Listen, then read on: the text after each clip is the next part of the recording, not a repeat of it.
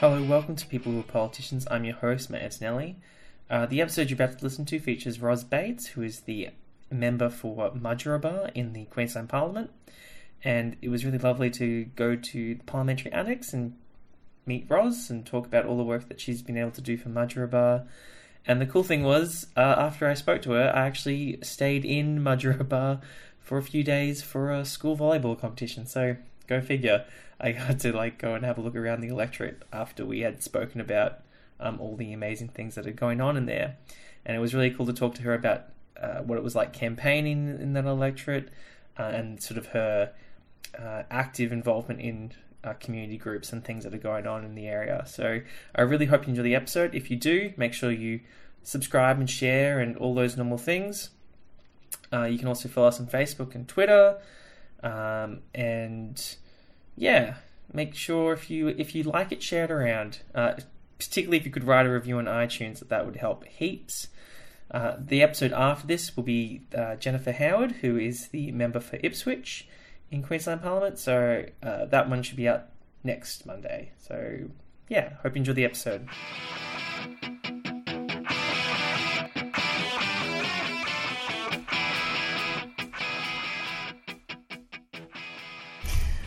Hello, welcome to People Who Are Politicians. I'm your host, Matt Antonelli, and today I'm joined by Ros Bates, the member for Mudgeeraba. How are you? I am wonderful, and thank you very much for interviewing me. So let's start with your electorate. Can you tell us sort of where it is and, I guess, the vibe of the electorate? Sure. I have a Gold Coast electorate, but I don't have any surf and sand anywhere near me. I'm the Gold Coast hinterland, so my electorate's about 403 square kilometres. And it spans both sides of the motorway, but it also goes all the way over the top of Springbrook Mountain and out to the New South Wales border, and it comes back in over the Beechmont Plateau and into the back of Gilston. So towns are Mudgeeraba, Benogan, Springbrook, Numinbah Valley, Lower Beechmont, Clagrabah, Gilston, Talai, Wurrunggeri, and on the eastern side of the motorway I have parts of Robina, parts of Carrara and all of Merrimack. So it's a diverse electorate, and I jokingly say that my electorate is 403 square kilometres and John Paul Langbrook's in Surfers Paradise is 27 square kilometres. So he can walk his in 50 minutes and I can't even drive from my electorate office in Mudgeeraba to the end of my electorate on the New South Wales border in 50 minutes. But at least, you have that... I would say that beautiful hinterland is maybe trumps John Paul Langbrook's electorate. Oh, of course it does. It's beautiful. And Mudgeeraba's a historic township, really, and people pride themselves in keeping it like that. And, of course, I've got the pristine Springbrook Mountain rainforests as well. I've got the Hinds Dam in there, and people like to keep it as a country electorate. They prefer it like that, and I'm happy to keep it like that too. And you first, you can correct me if I'm wrong, but I think the first time you ran for that seat was 2006. That's right. What were you sort of doing leading up to that election? Okay, well, I'm a registered general nurse, have been for 36 years now. I've run hospitals in the past, so I know how to run hospitals. I also am a very good clinical hands-on nurse. I'm one of 3 nurses, so I like to say between the 3 of us there's 120 years of nursing experience. So that's one of the main motivators for me to go into politics was health. But immediately prior coming into Parliament, I worked as a federal government health lobbyist, particularly in the life-saving drugs program for children with rare and fatal genetic conditions. I was involved in the National Task Force for Colon Cancer and the National Task Force for Childhood Obesity under the Howard governments. And I was very good at getting money out of politicians for health causes, and then I thought, well, I can continue doing that, or I can throw my hat in the ring and hopefully be able to make some of those decisions myself one day. Oh, I was going to ask, if you're making such a difference outside of Parliament, what's the point of getting involved in Parliament? But it sounds like if you're in with this expertise, it probably helps with all the decision making that's here. Oh, absolutely. And I'm now Shadow Minister for Health and Ambulance Services, so it's not foreign to me. And I I have a very good understanding of what happens at the coalface, and as I said, I'm one of 3 nurses, so I really make sure that I champion the causes of nurses. And when you were running that first time, what was that experience like, being in a campaign and trying to take on the Labor Party at that point? Yeah, well, I campaigned for 18 months before the 2006 election, but we had a change of leader only about 2 weeks before Peter Beattie called the election, so it was a bit of a snap election. And I did learn a lot from that campaign. I'm a grassroots campaigner, and I thought I ran a good campaign in 2006. I only lost by 800 votes, and I didn't go away, so I gave the Labor member 2 weeks holiday after the election, and I started up the Mudgeeraba Action Group, and I held the Labor government to account for the next 3 years. So, I guess you were kind of like the opposition leader of that seat. Exactly, yeah. I was the community advocate for all things to do with the state, so which was a great opportunity for me to meet so many locals well before I was elected.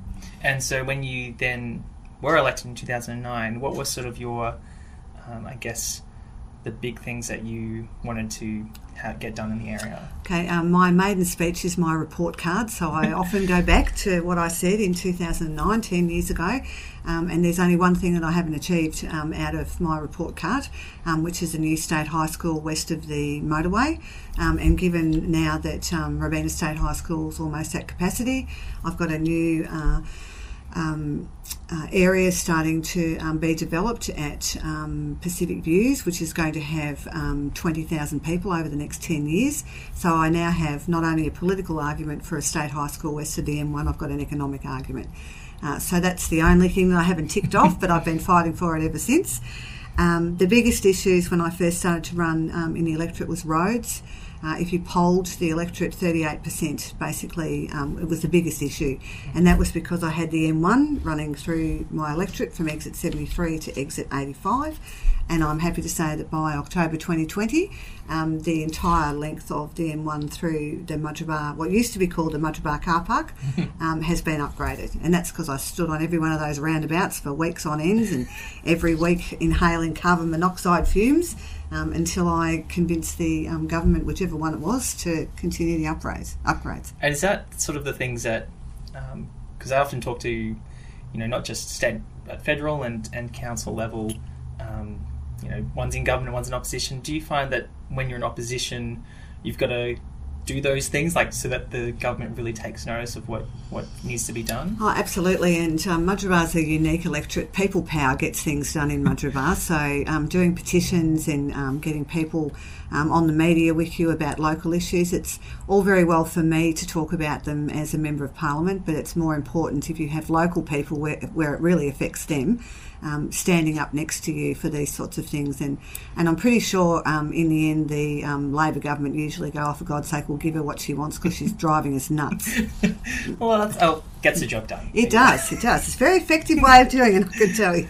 And so, like you said, you've been in Parliament now for 10 years, and you got to sort of, be on government benches for a little bit. What were, because I asked John Paul Langbroek the same question, what's it like, the change in mindset when you go from opposition to government? Is that, what do you have to change about how you operate? Well, I think as a shadow minister, your job is to hold the current government to account, but more importantly to come up with policies for the next election for when we win government.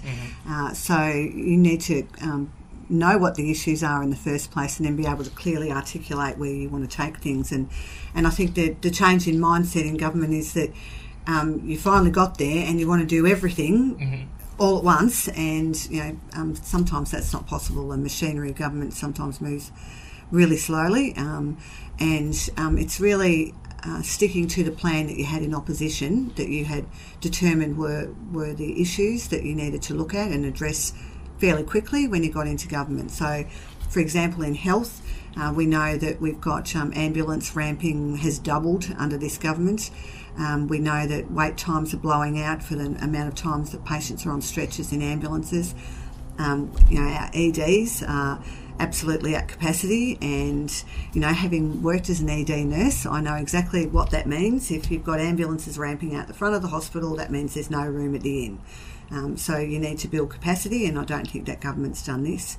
Mental health is a big issue. It doesn't matter where I go in the state, from Cairns to Coolangatta, everyone raises the issue of not enough services for mental health, and of course the scourge of ICE across regional and rural Queensland is a big issue. And so how do you, because there's obviously,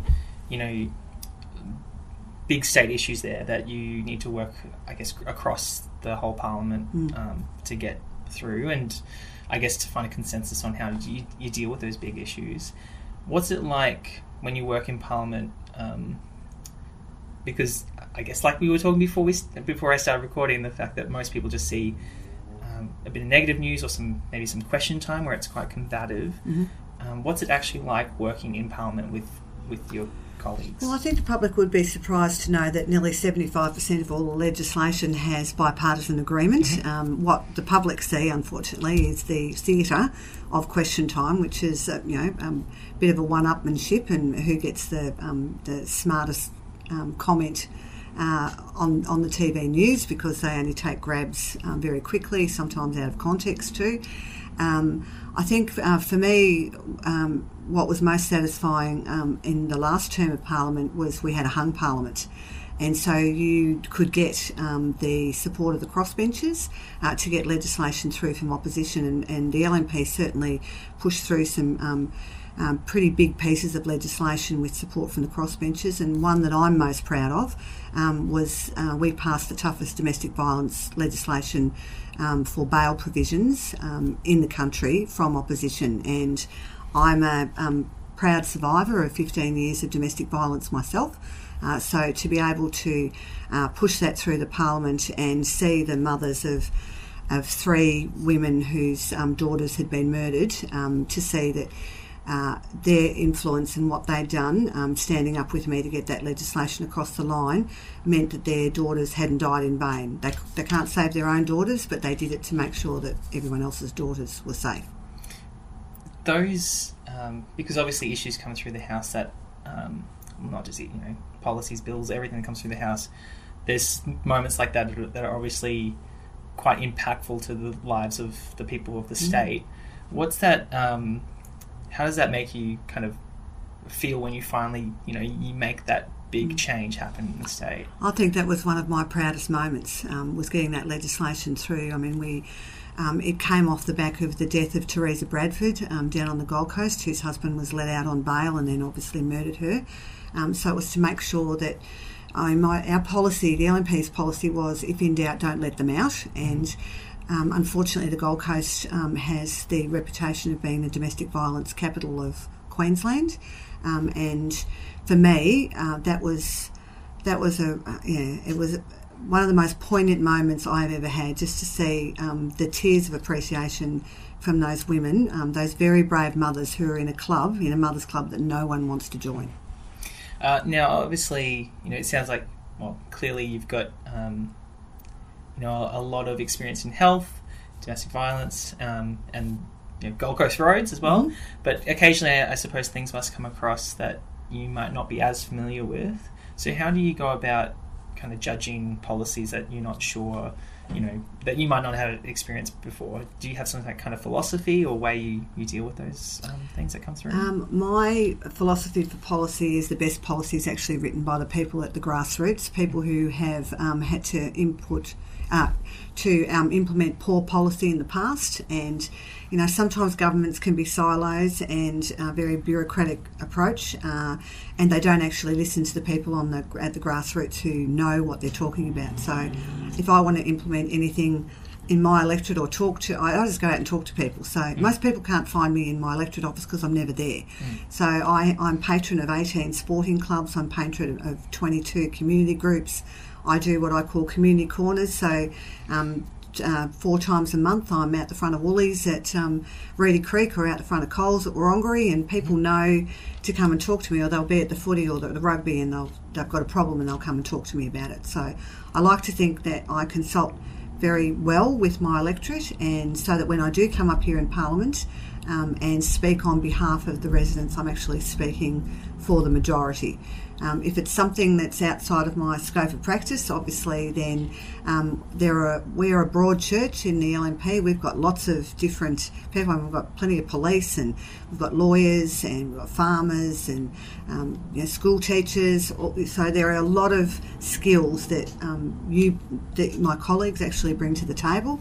Obviously, we discuss those at Shadow Cabinet to formulate policy, and then we take it. The ultimate decision is the party room. Yeah, because I guess you've also got MPs that, because everyone sort of looks at location a lot of the time. They think, you're from the Gold Coast. There's MPs who are from North Queensland and all over the place. But you've all obviously got different occupations that you bring to your party room as well.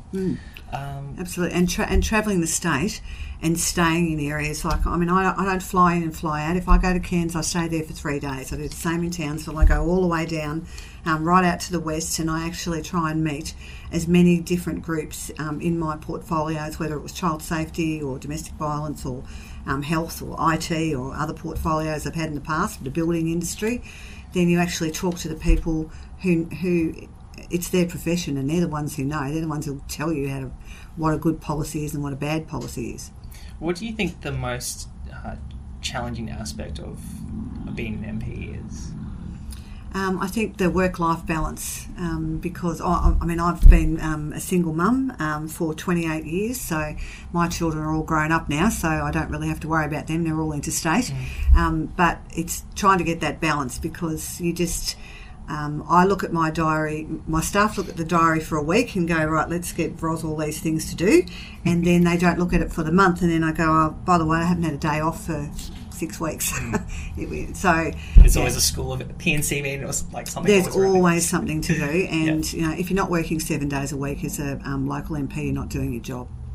So because I guess it's the other sort of negative thing that some people, members of the public, might think is when Parliament's on recess, what are you doing? That's right. I know that's a common misconception that, we're only up here 2 weeks of every month. What do we do with the rest of the time? I wish I had more hours in the day. So just trying to do my electorate work and my shadow portfolio and my parliamentary work, I'm lucky to get a day off a month. And I guess one way that people can kind of see what you're up to, you're obviously on Facebook and things like that, so people can follow you and make sure you're doing your job. So I'll put that sort of stuff in the episode description as well, about where people can find you. Yes. Coming back to your electorate, and because it's, I guess, like you said, it's a really diverse electorate. It's a really beautiful electorate. I visit Springbrook quite often. Oh, good. What are some reasons? What are some specific things that people should come and do in Mudgeeraba? Well, we have the Mudgeeraba Show, which is the last weekend in June, which goes for 2 days. It is the only agricultural show on the Gold Coast. It's not Sideshow Alley. We've got, horses and cows and pigs and dogs and everything. It's a proper ag show. And today I've just had lunch with the Miss Showgirl finalists for the Echo for tomorrow, and Miss Mudgeeraba Showgirl is a finalist. And in fact, 2 years ago, Miss Echo did come from the Mudgeeraba Show, so I would, if you've got little kids and they've never seen animals, best place to come to is the Mudgeeraba Show. We get about 40,000 people through the gates over 2 days, so it's a big show. Obviously, beautiful Springbrook. There are plenty of walks there.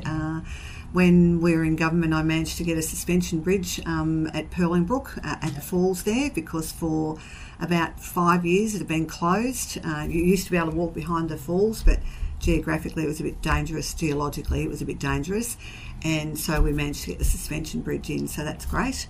There are so many walks that you can do up there. The Numinbah Valley's got some interesting things. We've got mountain bike riding out there. We've got the Raw Challenge. There's plenty of things to do in Mudgeeraba, especially if you're involved with equestrian. We're very horsey in Mudgeeraba. Now, obviously, you've been in Parliament 10 years, and hopefully for many, many more years. Plan. But if you, after your time's over, hopefully by your own choice, what kind of legacy are you looking to leave behind? You mentioned a lot of the things you got through Parliament, but what do you think would be sort of the lasting memory that people, whether it's in your electorate or in Queensland as a whole? I think in my electorate, people would tell you I work really hard, that I'm everywhere, and the roads issues we've fixed. Wasn't just the M1. I had Beachmont Road, which has had something like $18 million worth of roadworks on it, that had nothing spent on it for many, many years. Springbrook Road we're always spending money on, and Pine Creek Road, because we, get huge rainfalls there, and we've only just opened the front road, Gold Coast Springbrook Road, after being closed for 18 months after Cyclone Debbie. There were 170 odd landslips there, so I have to deal with, as a Member of Parliament, I have to deal with natural disasters in a different way than people on the Gold Coast, and they're only 20 minutes away in Surfers Paradise from me. But I have landslips and rock slides and those sorts of things that you just don't normally associate with the Gold Coast. So I think certainly roads, the funding for sporting groups and community groups. I'm very involved, as I said, with all of my groups. I consult with my electorate if there are big pieces of legislation that are coming up that really mean something to people. If it's for instance, the abortion debate, the euthanasia debate, I consult widely with both sides, both views. And I think that's important, because I don't believe that I ever stand up in this House and I'm not representing the majority of views. From a Queensland perspective, we have a lot more to do in domestic and family violence, and that's the reason I kept the portfolio as the Shadow Minister for Women, because I have a strong interest in that, and I think we've got a long way to go still. The LNP started the Not Now, Not Ever review, but we haven't been able to roll out those initiatives. That's been under this government, and I think there's much more to do. And child safety is just in an appalling mess here in Queensland. And little Mason Jet Lee, the little boy who was murdered up in Caboolture, I'm the patron for Act for Mason, and we have forced the government into a lot of changes. So now if a child is admitted into a hospital with suspected abuse, they cannot go home from a hospital unless they're seen by a child safety officer, and that didn't happen with Mason, and if it had, Mason would still be here. So he's unfortunately the poster child for everything that's gone wrong in child safety, and I feel so strongly about little kids being put back in dangerous situations, and I will continue to fight for that, and obviously to make sure that everybody in Queensland has access to a world-class health system. Is it just to finish on, like you said, you've probably got a million other things to do this afternoon. If there's people out there who are considering whether they want to join a party or have a shot eventually themselves at running for a seat, what do you think would be your biggest piece of advice? Come and see the local member. Absolutely come and see. Especially, we need to get more women into politics, and women. There's lots of fantastic women out there, but no one's going to ask you to run. You have to no one asked me to run. I decided I was going to run, and I actually moved electorates so that I could run for the seat of Mudgeeraba, and I got very involved in the local community. So if you're seen as a local community champion, you need to do the groundwork. There are swings that happen, obviously, in elections in Queensland, and people come in on a swing and go out on a swing. But it's the people who are the grassroots members with their head down and bum up, effectively, who are the ones that are always there when after the swings occurred, because people... And I always say to people, don't vote for the leader, vote for the person in your local area. If your local MP is doing their job, we'll vote for them. Well, I will put in the episode description, like I said, where people can find you on Facebook and Twitter and your website and all those normal places, and also some community groups in your area as well. But thank you so much for coming on my show. That's all right. Thank you so much for having me. It was a pleasure.